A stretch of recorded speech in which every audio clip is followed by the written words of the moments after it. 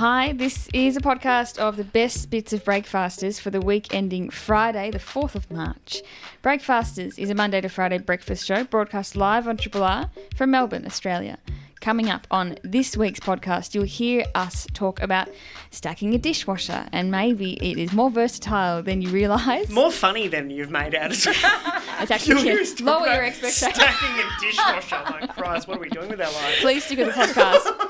And potato milk. Do you know what it is? Because Michael Harden does. And he came into the studio in real life. It was very energising. Told us all about the future of food trends in Melbourne. We had Robin Annear tell us about the last ever match at the Melbourne Rat Pit back in 1867. Why am I scared to travel on small planes? And also I chat about an incident whilst skydiving, a little bit embarrassing, but no one will ever know. Mm-hmm. And Ben Altham updates us on all things politics. For Feature Creatures, Fiona Scott Norman told us about chickens and their lives, and we delved into the delicate language of school reports. Triple R. Growing up, we never used to have a dishwasher. I guess most people didn't have dishwashers when they were growing up. Nowadays, most people do have them.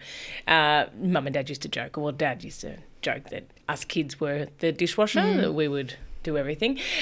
So I guess once we got older, Mum and Dad bought a new house and everything, but a dishwasher wasn't something that Mum thought she needed. She's like, no, I've never had one before, don't need it. But eventually they got one because we'd have Christmas, we'd have lots of family over. And then at the end, you know, we'd wash the dishes and everything. And so we said it's much easier. I remember on Christmas one year, Mum started to hand wash the dishes. I said, what are you doing? You've got the dishwasher. And she's like, oh, it's too much trouble. She didn't know how to work it or anything like that. I said, just stack it, or we can stack it. I can show you. And she went to put a plate and it had so much food on it. I said, well, you have to rinse it first. She said, well, I might as well wash it. I said, okay, all right. She was just so against having a dishwasher. She didn't want it at all. But I think Dad used it a couple of times. I remember going home once and opening, Mum was washing dishes again. I go, what are you doing? You've got to use the dishwasher. And I opened it and some things had been put in there that had not been washed. And it was horrible. I go, Ma, you've got this, you haven't pressed start.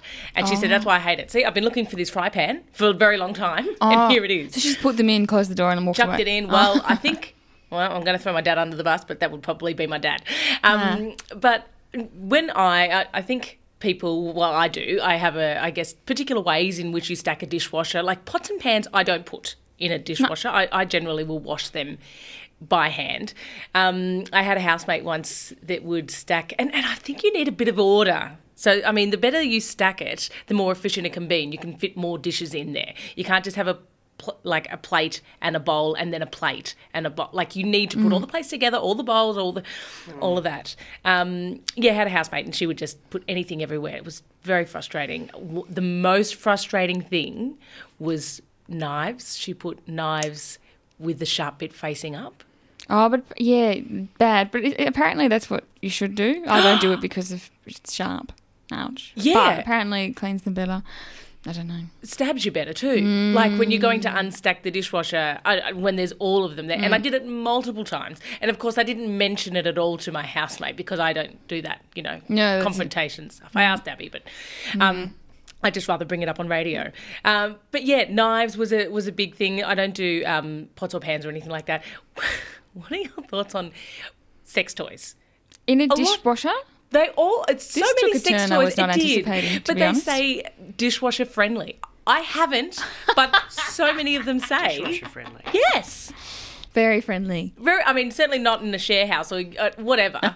But yeah, thoughts? Not what you thought it was going. No, I mean it's not something I've ever thought about. I mean, aren't there? Isn't there like an electrical hazard, potentially, I guess, take batteries out or something? I don't know.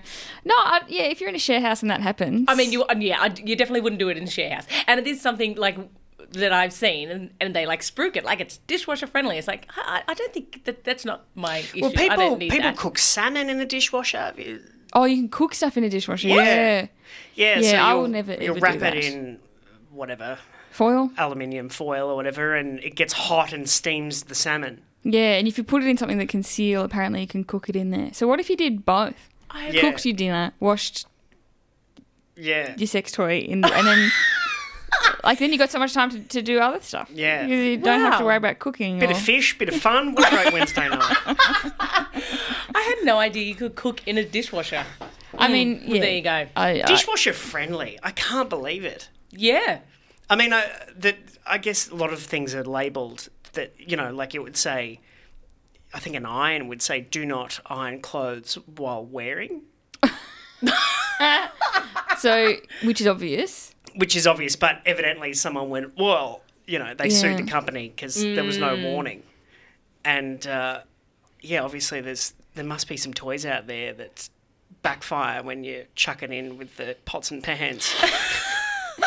Well, warping or melting, melting. Yeah, warping. Should Yeah. Oh, I guess Yeah. with the heat and stuff Could in be there an as well.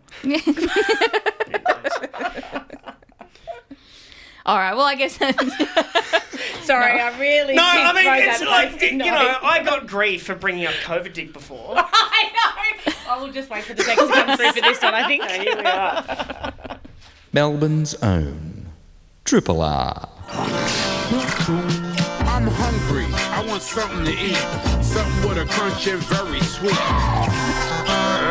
Joining us for a long overdue in-person food interlude, it's Breakfast's Lovable culinary curmudgeon, Michael Harden. G'day, Michael. Hello, happy to be in here with you all. It is. We're very, very happy to see you. Now, food trends.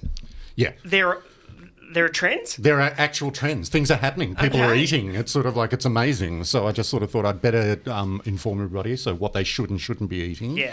Let me guess, buffets are out? Oh, damn. I know. It's sort of like it is a tragedy. It's one of my favourite ways to eat, with people have sneezed all over the eggs before you've eaten them. But we all have to sacrifice something along the way, don't we? So there's quite a lot that I kind of could be talking about. But I thought a couple of there's sort of some ingredients that I think that we can all be looking out for. It's sort of one of the things that seems to be coming up that I think that will probably be more on the radar is potato milk. Okay. So there's some delicious sounding, Vodka, right? is Yeah.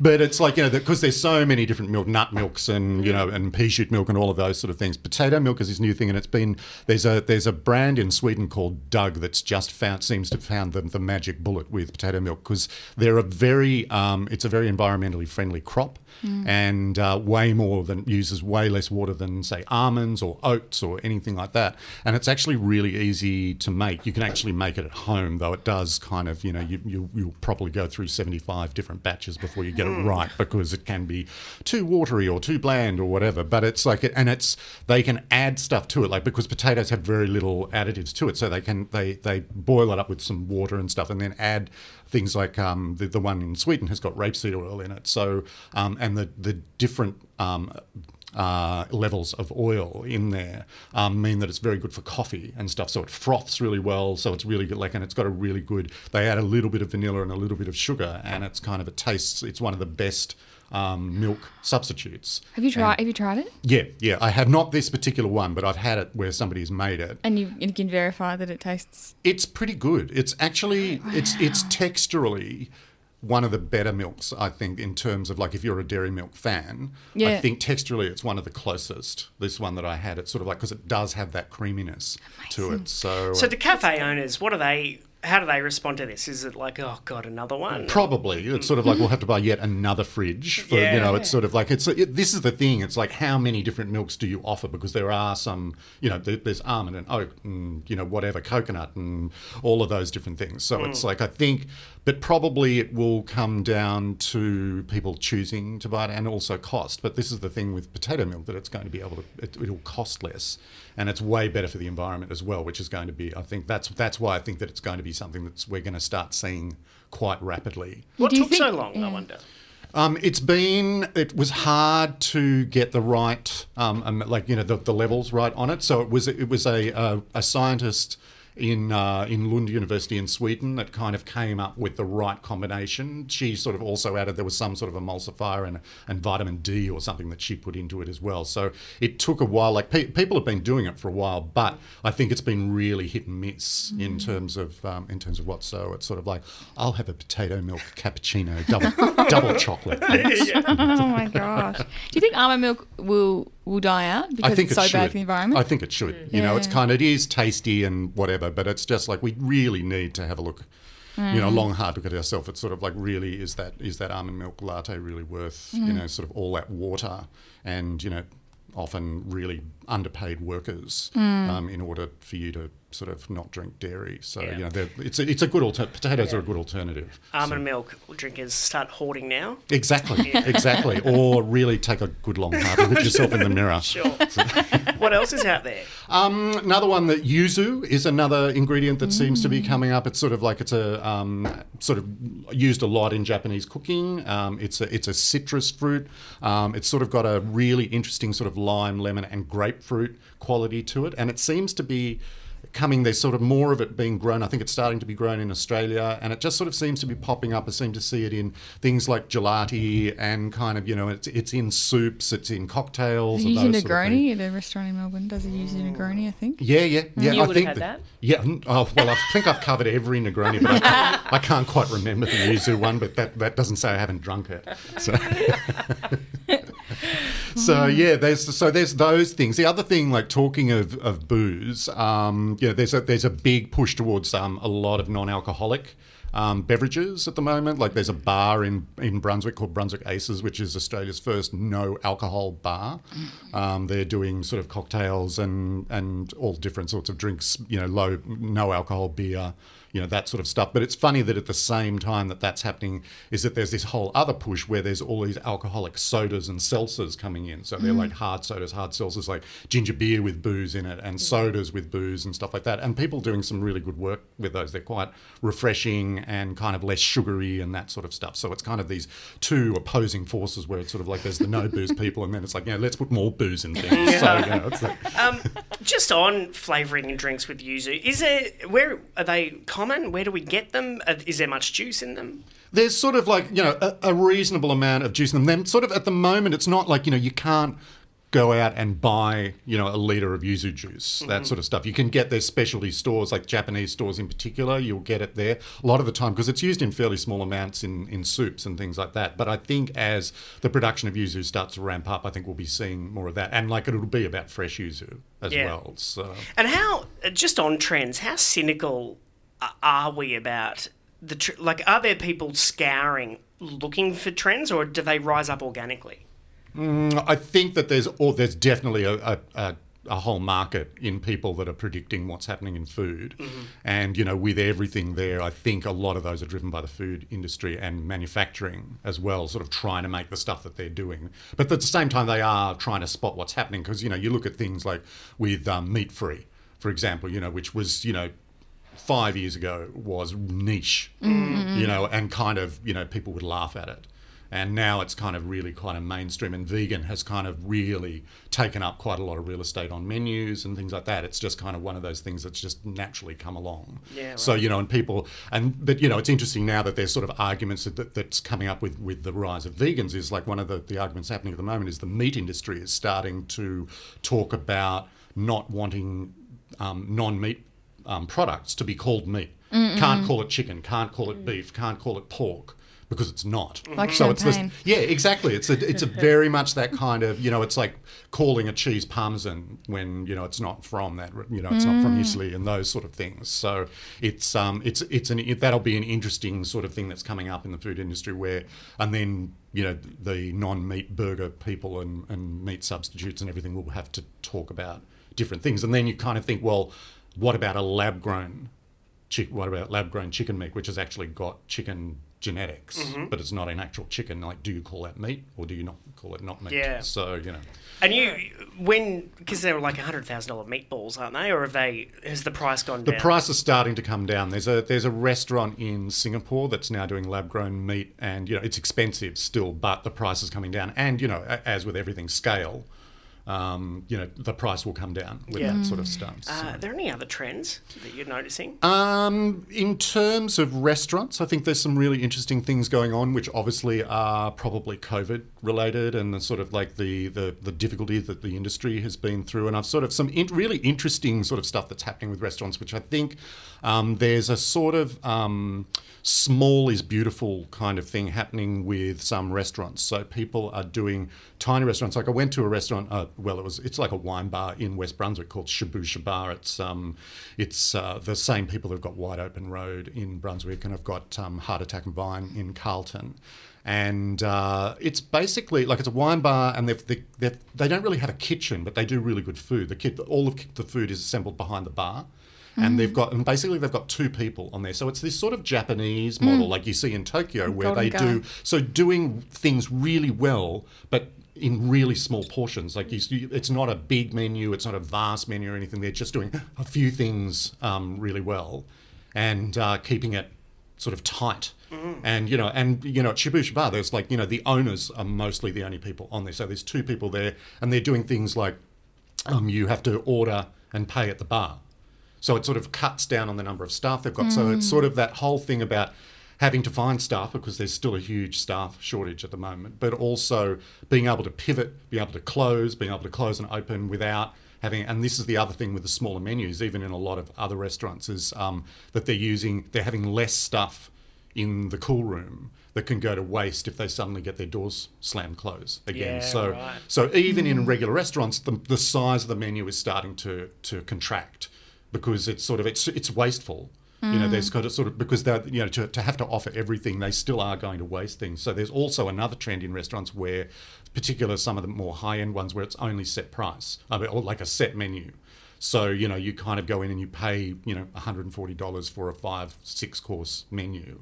But it's good for the owners because then they don't waste any food because they know they've got particular sort of things, and they can accommodate dietary requirements and that sort of thing. But they also know that they don't have to have, what if you've bought, 17 portions of venison or something and like one person orders it, so it's kind of that sort of covering it, sort of like it's making it, restaurants are sort of having to sort of take some of the power back of that kind of, the customer is always right and the customer needs to get everything that they want, to the point of restaurants are actually a privilege for customers to go to as well. It's kind of, and sometimes you will have to pay a little bit more, and you will have to sort of realise that it's sort of like it's a business that's really hard to run and the margins are really small.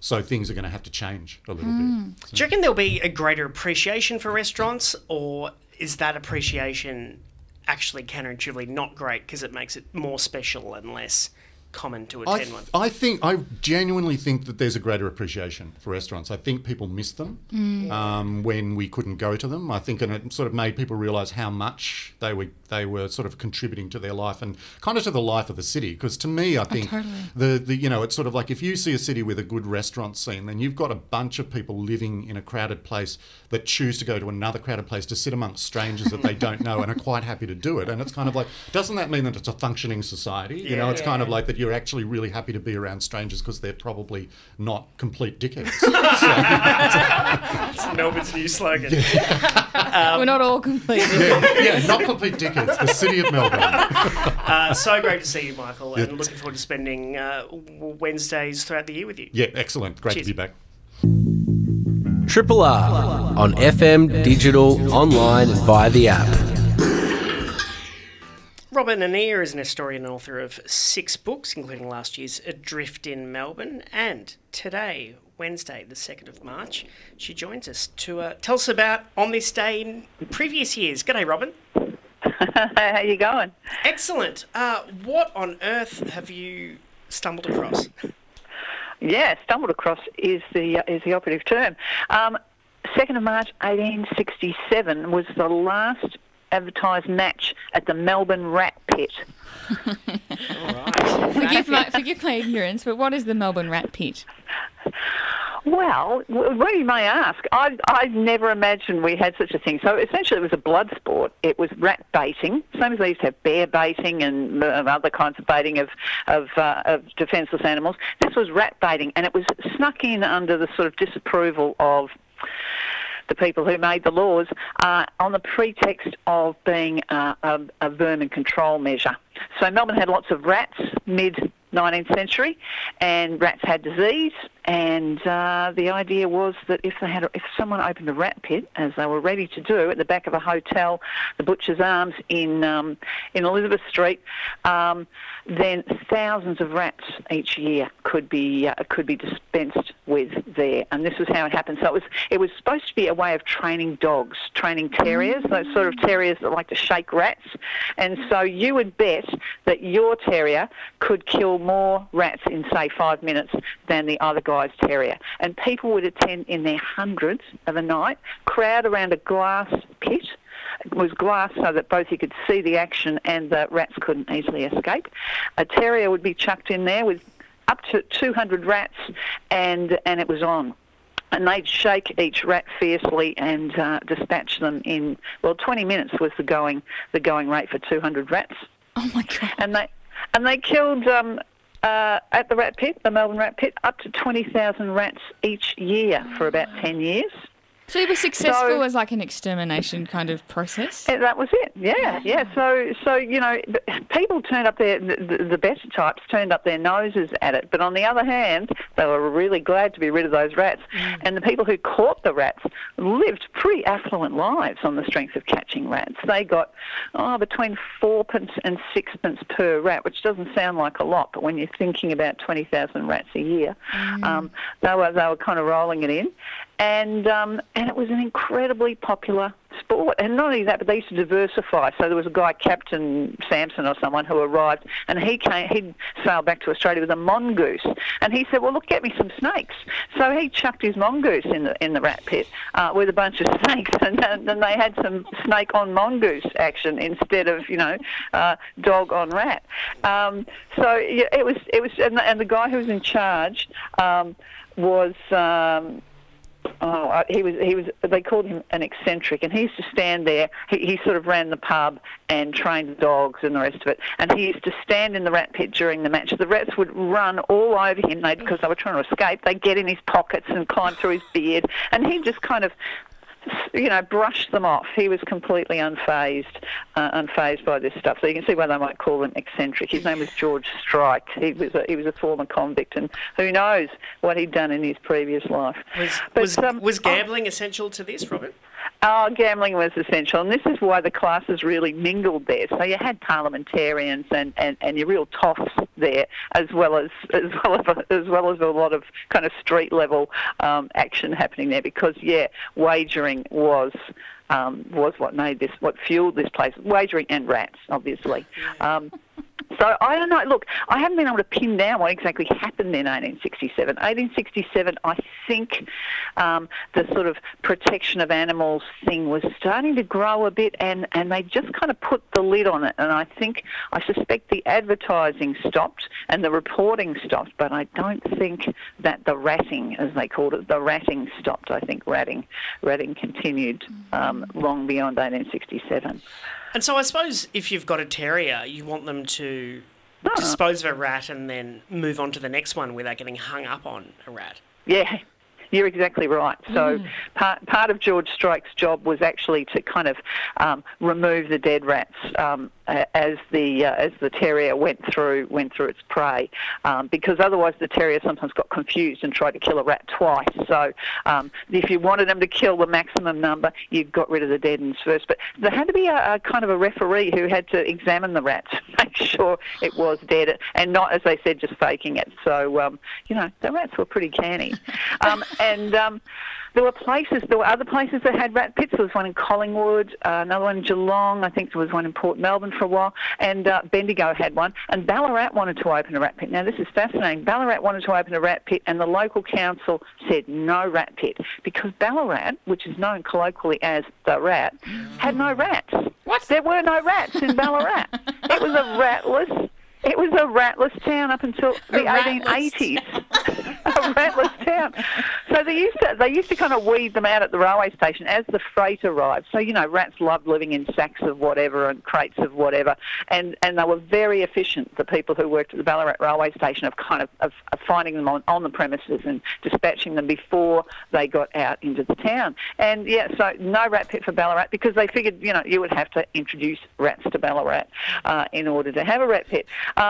And there was a big call, again, but this time by the Melbourne City Council, or Combined Councils of Melbourne, to reintroduce the rat pit around about, in 1900, because we had the bubonic plague in Melbourne.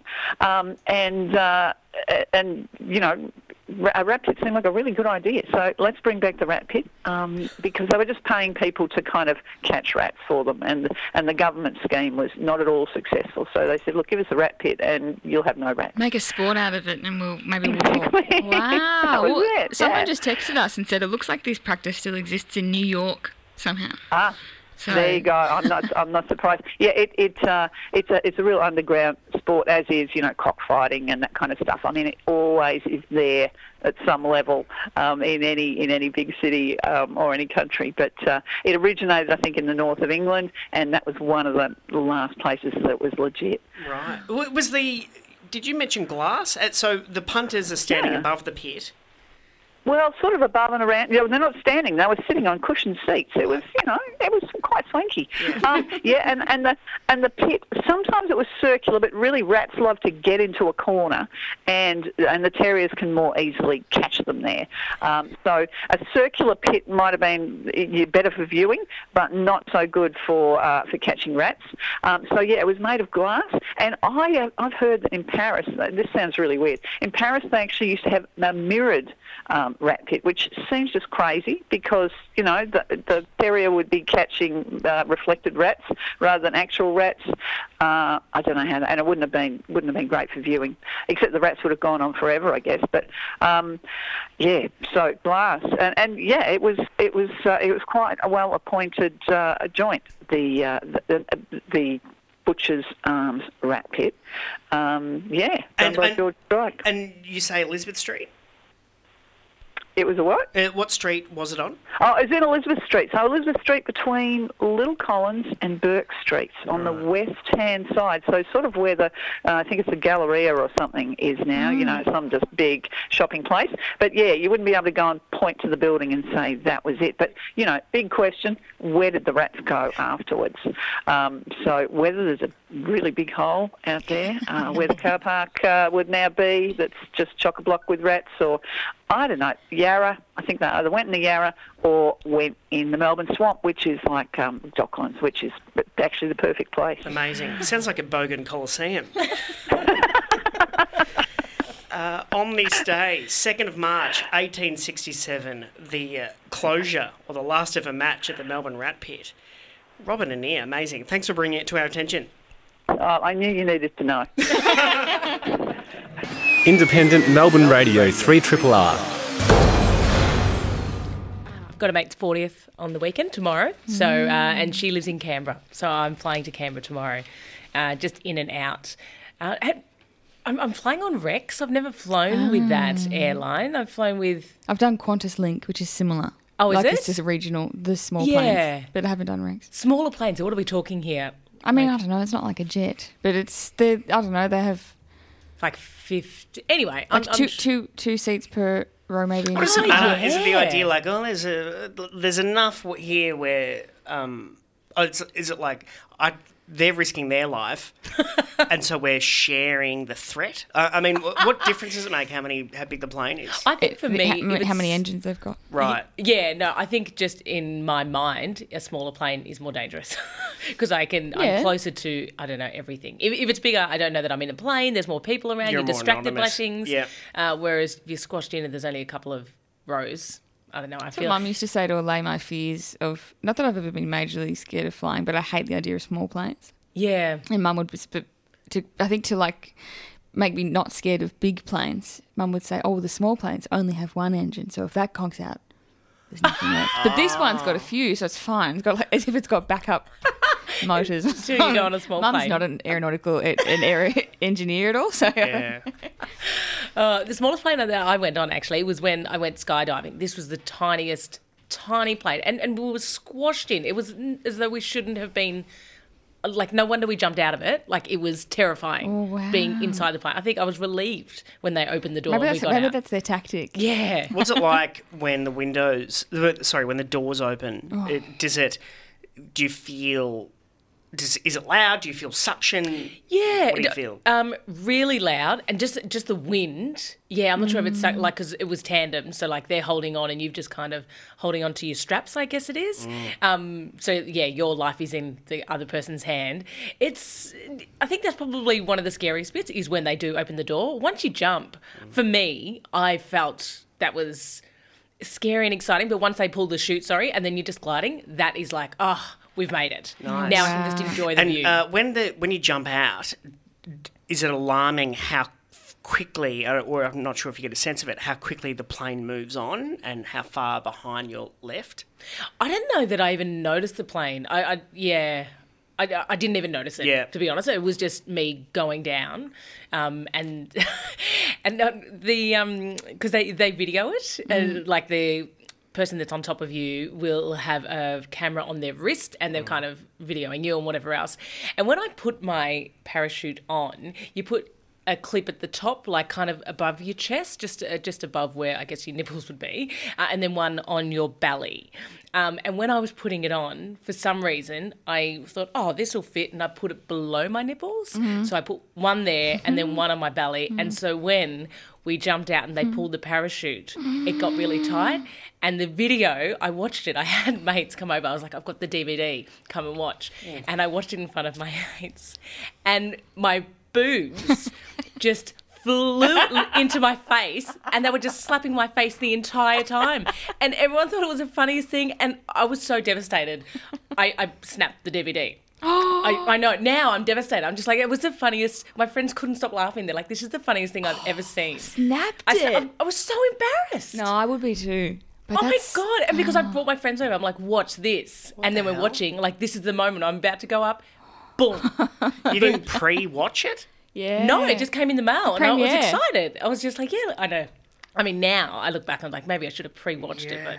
And so, because Miranda Kerr, I notice, has been doing this thing where she'll wrap a belt around her electromagnetic or whatever, and but it sounds like that's almost what happened to you, like those things that from the 90s that take away your belly fat. Yeah, but they've been rejigged, and now it's a part of rich people's wellness routines. Right. But so, I mean, it sounds really dangerous that instead of being secure and stable, you're now like getting wrenched. It's like now your pancreas is touching your throat.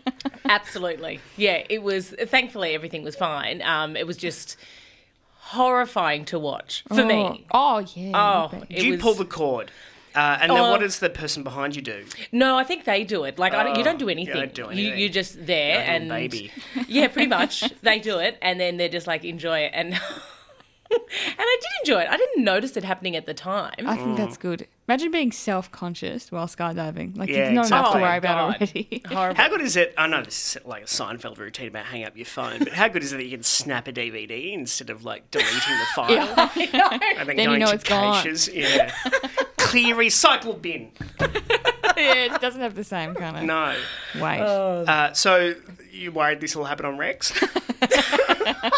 God, I hope not. No, that should be fine. The last time I went to Canberra, I got a phone call, actually, a voicemail, and it said that this person was from the Prime Minister, the Australian Prime Minister's office. This is in 2011, I think it was. So it was Julia Gillard.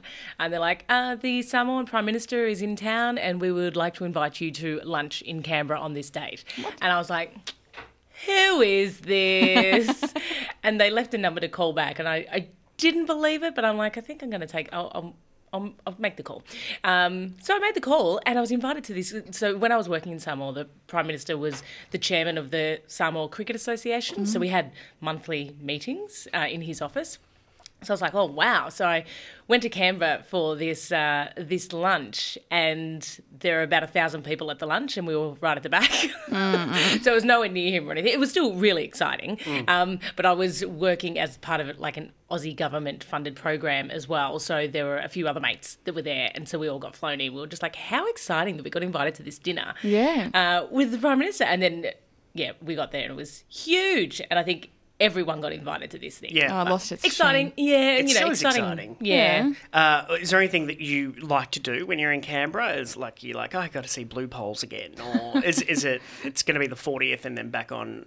I don't think I'll actually have too much time. It will literally be fly in, fly out kind of a thing. So I'll stay with my mate. You know, my mate, right?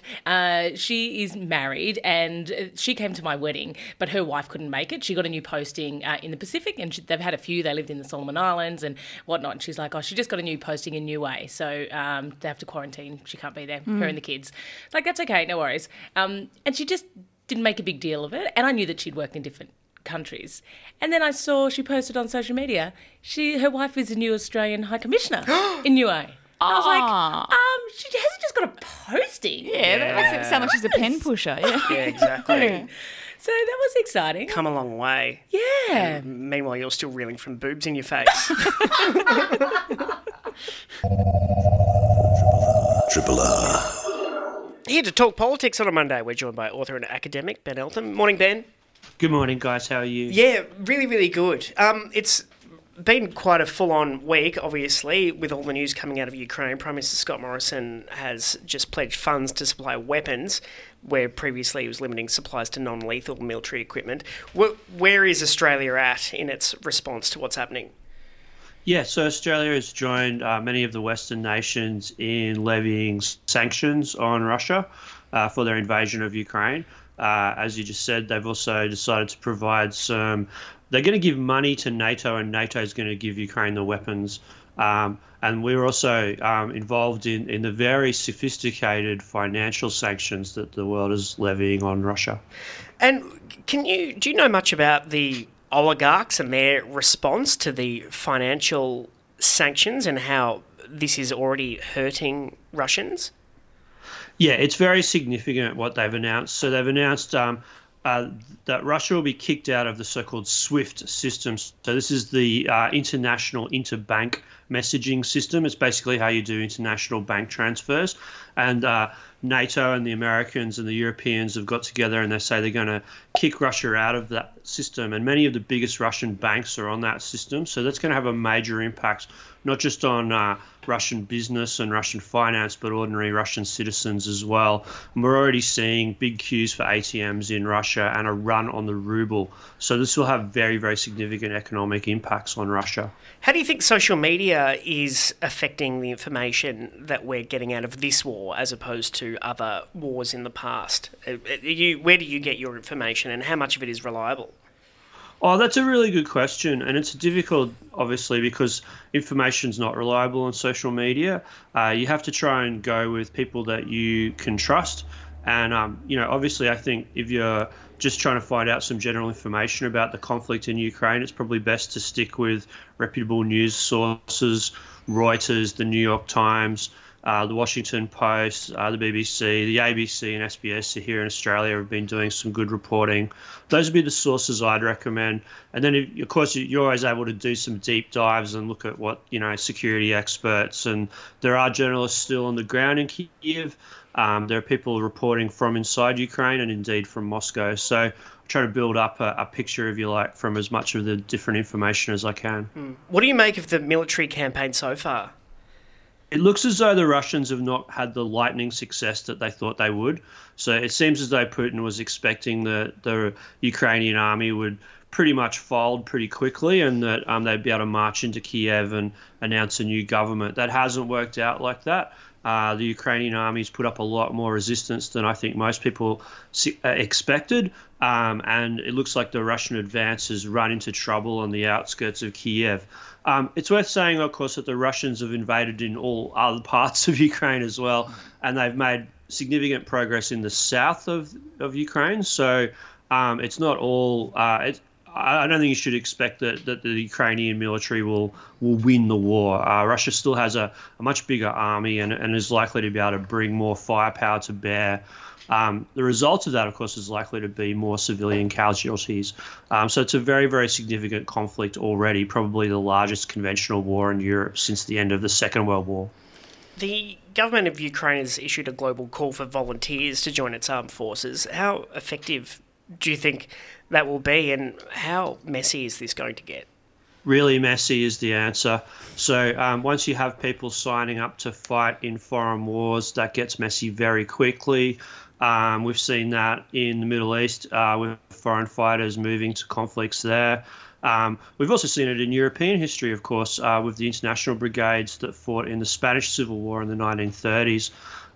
They have to be trained, they have to be equipped, and they have to actually make their way to the front lines. That's not going to help the Ukrainians anytime soon. What might help them sooner is the arms that NATO is giving them. They're giving them a lot of surface-to-air missiles and anti-tank missiles, and they will be effective, particularly in the street fighting around Kyiv. But the result is probably likely that Russia will bring up artillery and more missiles and start to bombard the civilian areas systematically, as they did with some of the cities in Syria. So the likelihood is street-by-street fighting, which will be devastating for civilians. And then what about Australians? When are we going to notice the financial effects of what's occurring in Ukraine, do you think? And what will that look like? The next time you fill up your car, you will likely notice it because the global oil price is going to spike. Russia supplies about 10% of the world's oil, so the world oil market's going to be dramatically affected by this.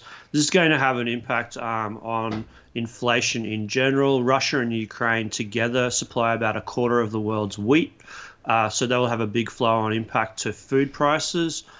So this is going to be really significant. There's going to be a big financial shock related to the Russian sanctions as well, because they're talking about confiscating the assets of the Russian central bank. That's a very, very significant financial sanction that basically means taking all of Russia's dollars and euros off them out of the banks that they've stored them in Western banks. So that will have a big impact on global financial markets. So there'll be a lot of financial turmoil.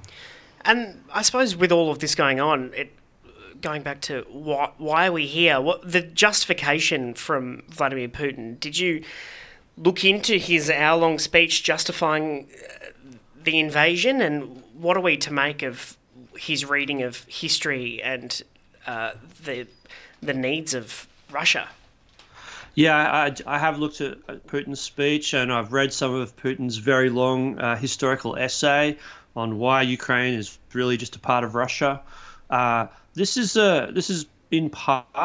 about long, deep-seated historical forces. Putin sees the destruction of the Soviet Union, or the dissolution of the Soviet Union in 1991, as the greatest tragedy of the 20th century. He's on record as saying that.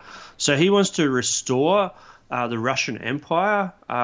Ukraine, of course, was historically part of the Russian Empire, as well as the Soviet Union. So this is about very old school global geopolitics, power politics. He wants to essentially gobble up Ukraine and make it a puppet state for Russia. There's news this morning about I'm wondering if there's any legitimate nuclear threat, because they've talked about Putin sort of putting those forces on alert. Is that something that people should be paying attention to? Yeah, I think we should always pay attention when we're talking about nuclear escalation.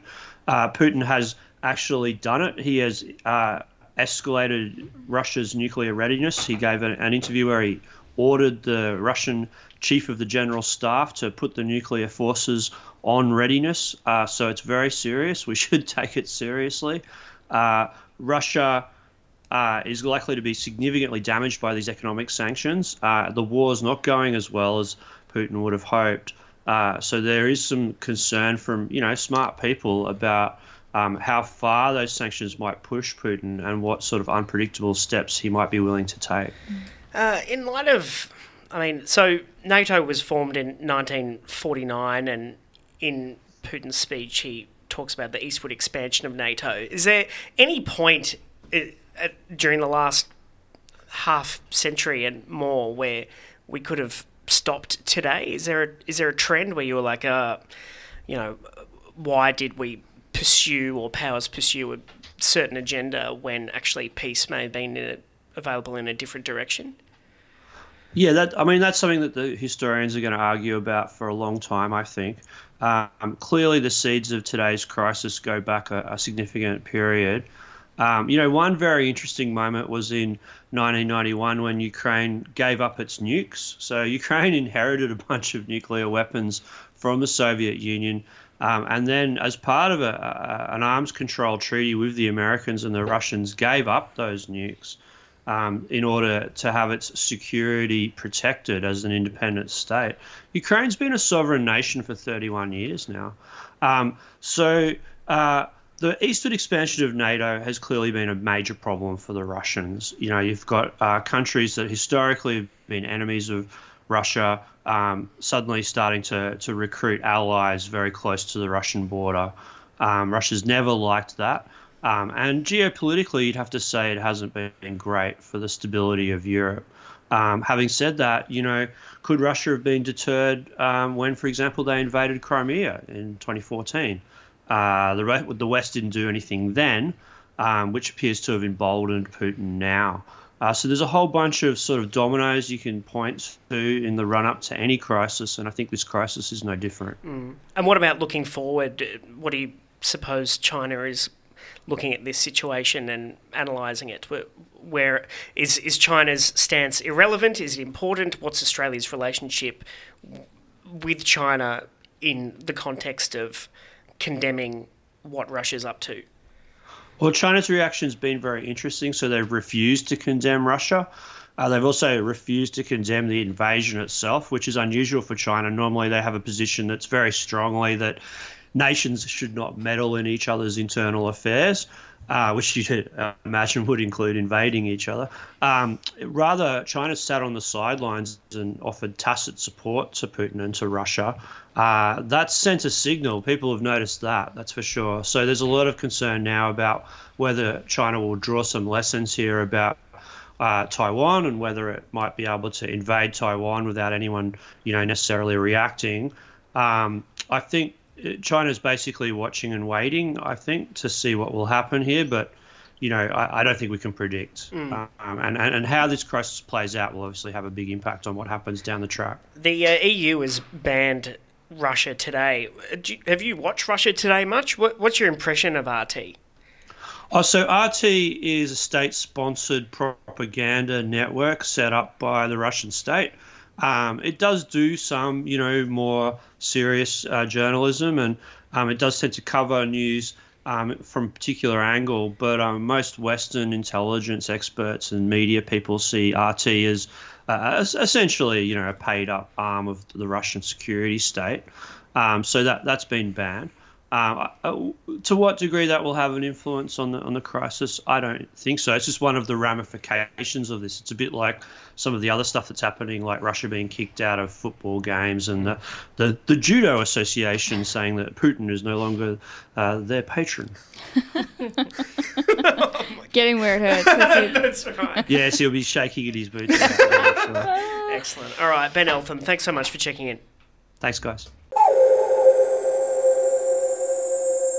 Triple R.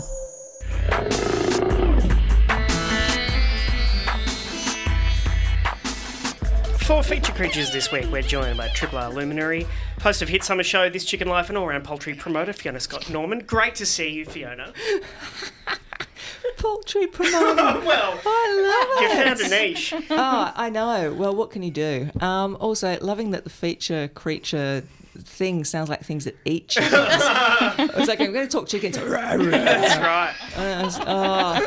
They're prey animals, you know. They get very nervous. Yes, they are on edge. Is that part of the appeal?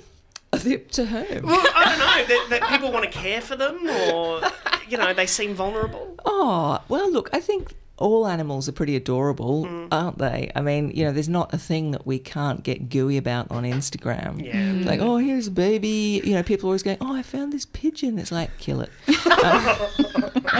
Oh, foxes, kill it. No, not foxes. Yeah, they're bad for chickens, though. They're very bad for everything. Oh, they're absolutely, I mean, sure, like great cheekbones. Yeah. Yes.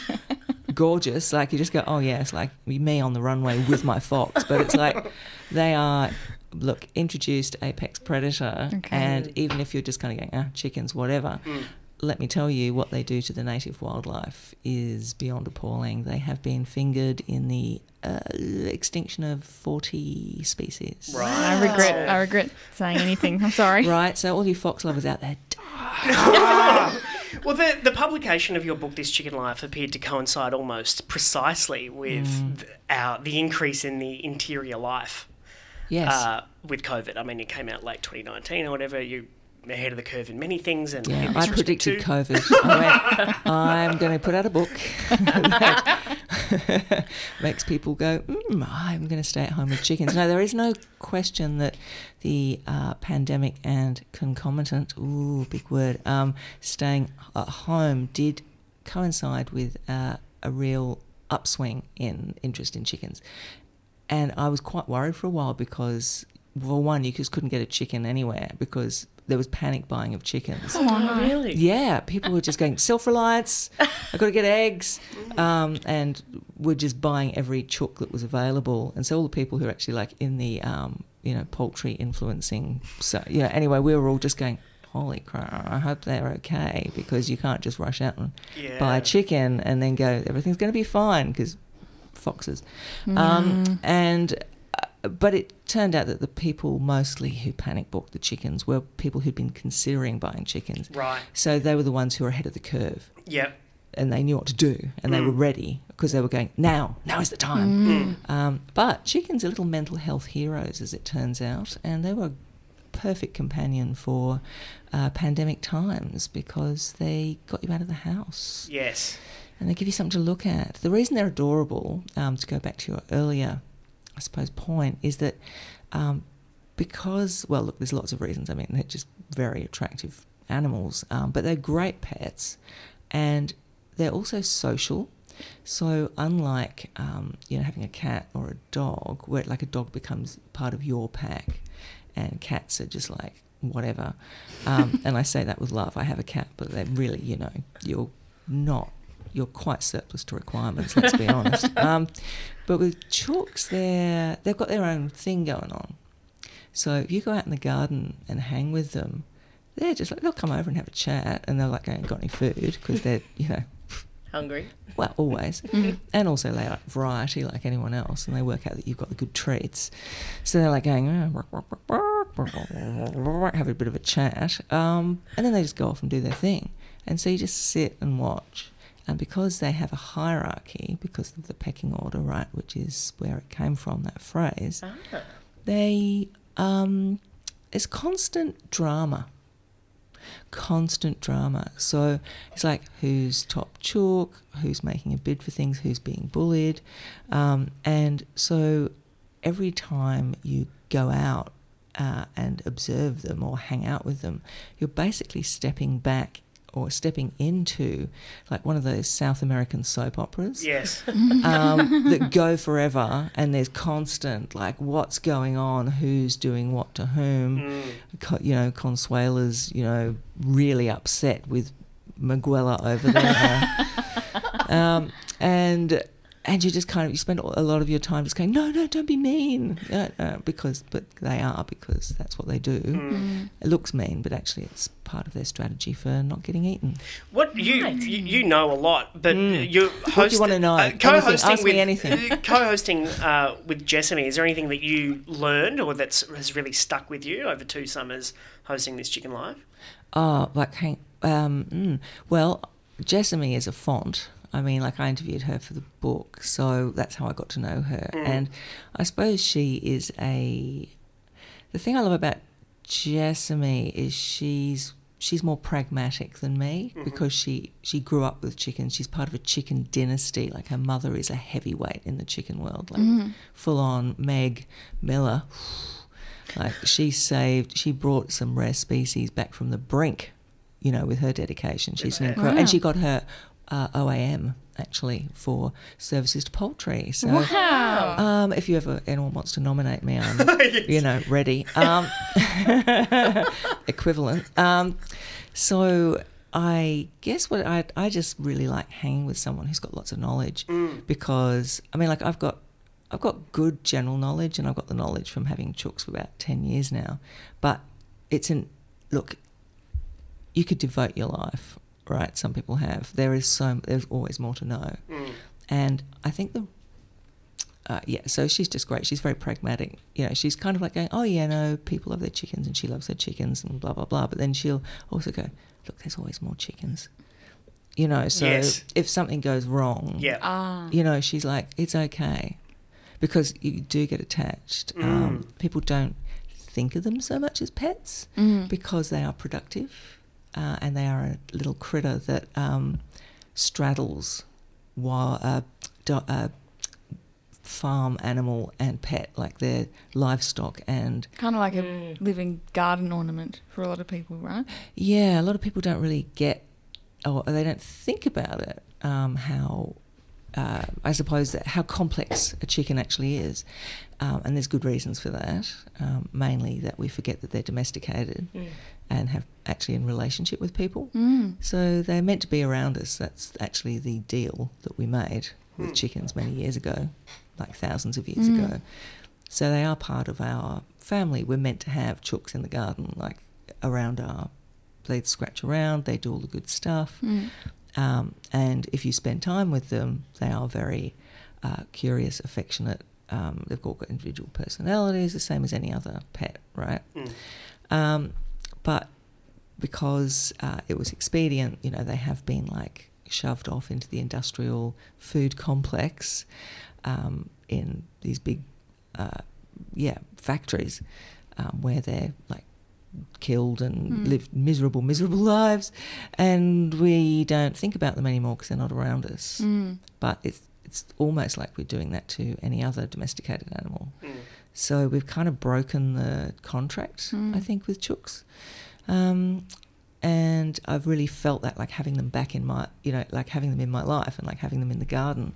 It's like, it's so great. It really just makes a house feel like a home. Yeah. They fill them up. Like you come into the garden and it's like, rock, rock, rock, rock, rock, rock, and it feels, yes. And it's very wholesome. And when people come around, they're just like, oh my God, you've got chickens. You go, yes, they are. Would you like to meet them? Oh, yes, please. How many chooks do you have? I have 5. Wow. Yeah, I've got 5 little bantams because they're not as hard on the garden. They don't do as much digging. Like if you haven't got a big garden, I recommend bantams. Yep. And also the poop's not as overwhelming. Right. But yes, there's Salty and Karen. Yep. And they're named for their personalities. They are top of the pecking order. Salty's top chook, and Karen is her hench chicken. She's named Karen because she's always got something to say to the manager. And then there's Sister BB. Oh, wow. A bit of a homage. Yeah. Actually, BB Bossy Boots and 3 rose combs. They're just like jostling for position all the time. And then there's 2 Duclays, Duffy and Little Fatty. Okay. And what about... I'm not body shaming. No, it's a good thing for chicken. Yeah, precisely. Yeah. And if someone wants to get on board now, is it, you know, are they available? Where should you go? How do you get started? Oh, wow.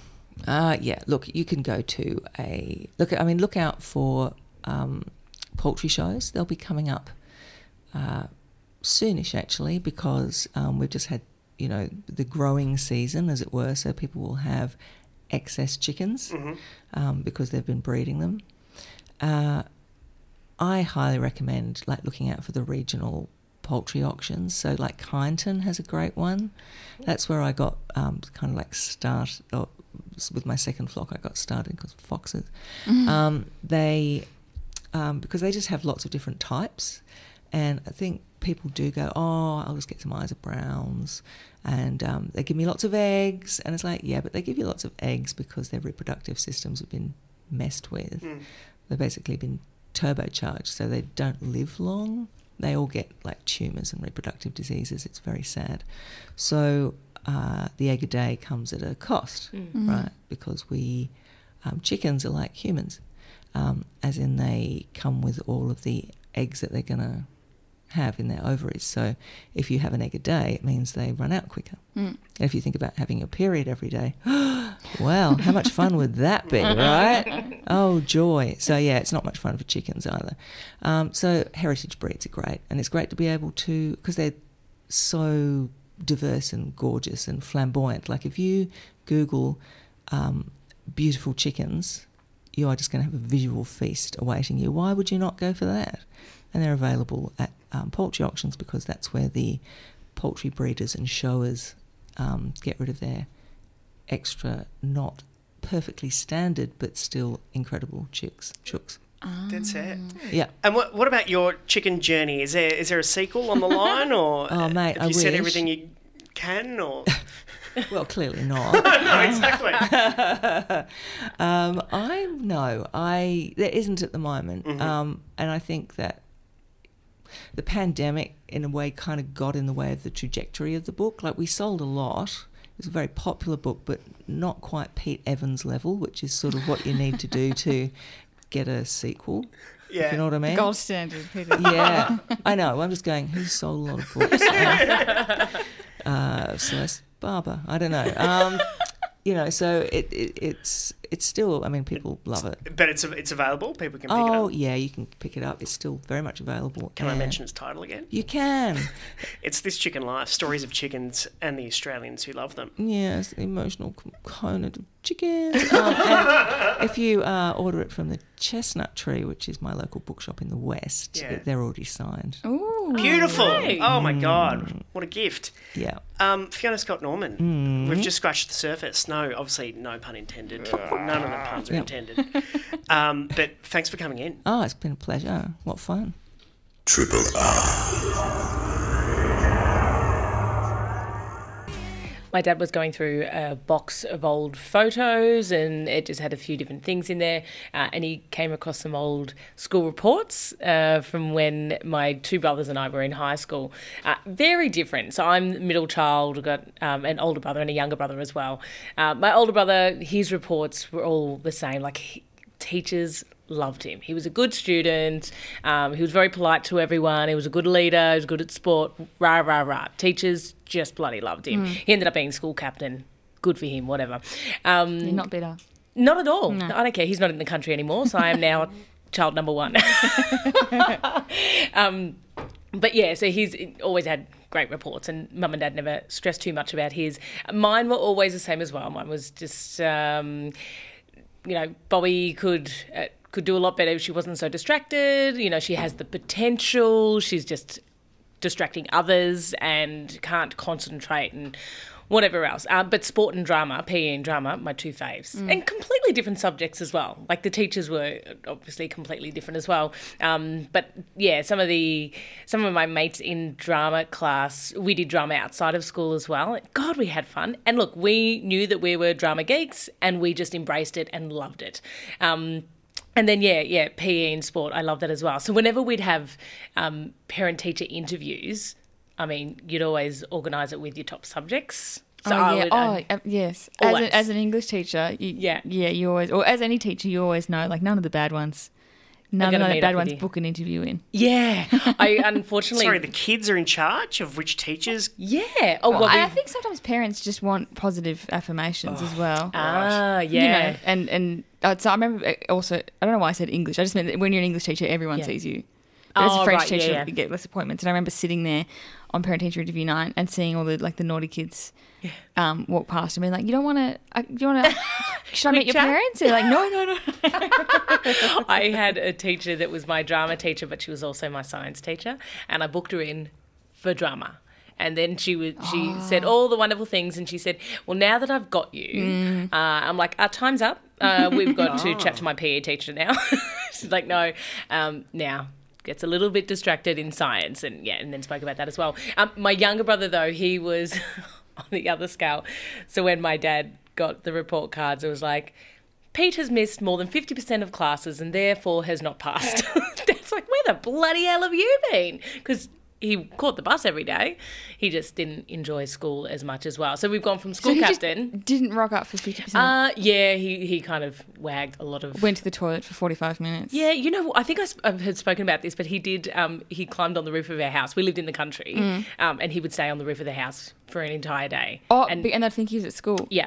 So he'd walk out, go in the house, smoke, and just hang out, and then come back down. And we didn't have mobile phones and stuff then, so I don't know what he did. No one stepped outside and looked up. Well, it was kind of, we had it wasn't a flat roof or anything like that, so he was kind of in the middle, and we'd had renovations and extensions, so it was kind of like...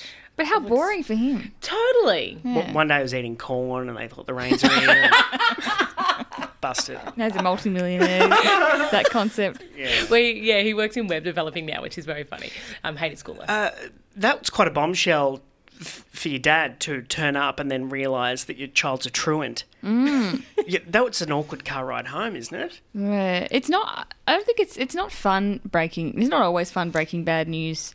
Like, it depends. Sometimes the parents are testy and you think, well, they think their child is infallible, and you're like, well, I've got news for you, and it's kind of satisfying. Yeah. But then I had a parent who, and again, interviews are all over, Google Me or whatever now. Yeah. So you lose that energy. But I had a parent who was so nice. Like she was there with her daughter online, and she was just kind of instantly quite friendly and funny, and we had this good little preamble chat, and I was like, oh no, your basically, like, your daughter is quite, like, her daughter was just had a real attitude problem. Yeah. And I just had to frame it as like, I hate to do this, blah, blah, blah. And then it was really hard, because then she was like embarrassed, and it's not fun. You like having the good kids. It's easy. Your child's great. They go, I know. You go, cool, have a good night. Bye. Yeah. How do you think you'll be with parent-teacher interviews? What is the point of a positive affirmation? Isn't the whole point to get feedback and improve in your life? Yeah, totally. Yeah, it is. And it is funny. Sometimes you think, why are you here? Like, your child's getting A+ all the time, or but maybe it's because they have no idea how it's going. I think a lot of them also just like to sticky beak, so especially when you've been if you're new, the parents just want to check you out, basically. It's also, totally. Yeah. Isn't it part of the weirdness that people have different personalities, especially growing up, depending on what audience they're in front of? Like, they're different to their teachers, their parent is their friend, and then suddenly the worlds are colliding for 10 minutes. It's like, oh my God, the cat's out of the bag. I'm distracting. Shut up! But yeah, I mean, over Google Meet, that's miserable. It's a lot more convenient. I guess, parents don't have to leave work and drive across to the school or whatever, and the interviews only go for 5 minutes. So did any of your parent-teacher interviews when you're a student, did your parent dress up, or just like, they left in tracky dacks, or do parents never go in tracky dacks? No, exactly. Yeah. But did they? Well, they do. They not your folks, but fashion standards have dropped when you're online. Yeah. I didn't notice anyone looking too dishevelled, though. I think they still put in a bit of an effort. That's nice. And what's your favourite teacher euphemism for school reports or for feedback? What do you mean? Well, easily distracted is probably a euphemism. Yeah. It must make me. I might give away the fact that maybe I'm not good at being subtle. Great. Maybe if you said your daughter has an attitude problem. Do you understand what I mean by that? That's right. Triple R. Thanks for listening to a podcast of the best bits of Breakfasters, which is the Monday to Friday breakfast show broadcast live on Triple R from Melbourne, Australia. Feel free to get in touch with us via Facebook, Twitter, Instagram, or the Triple R website.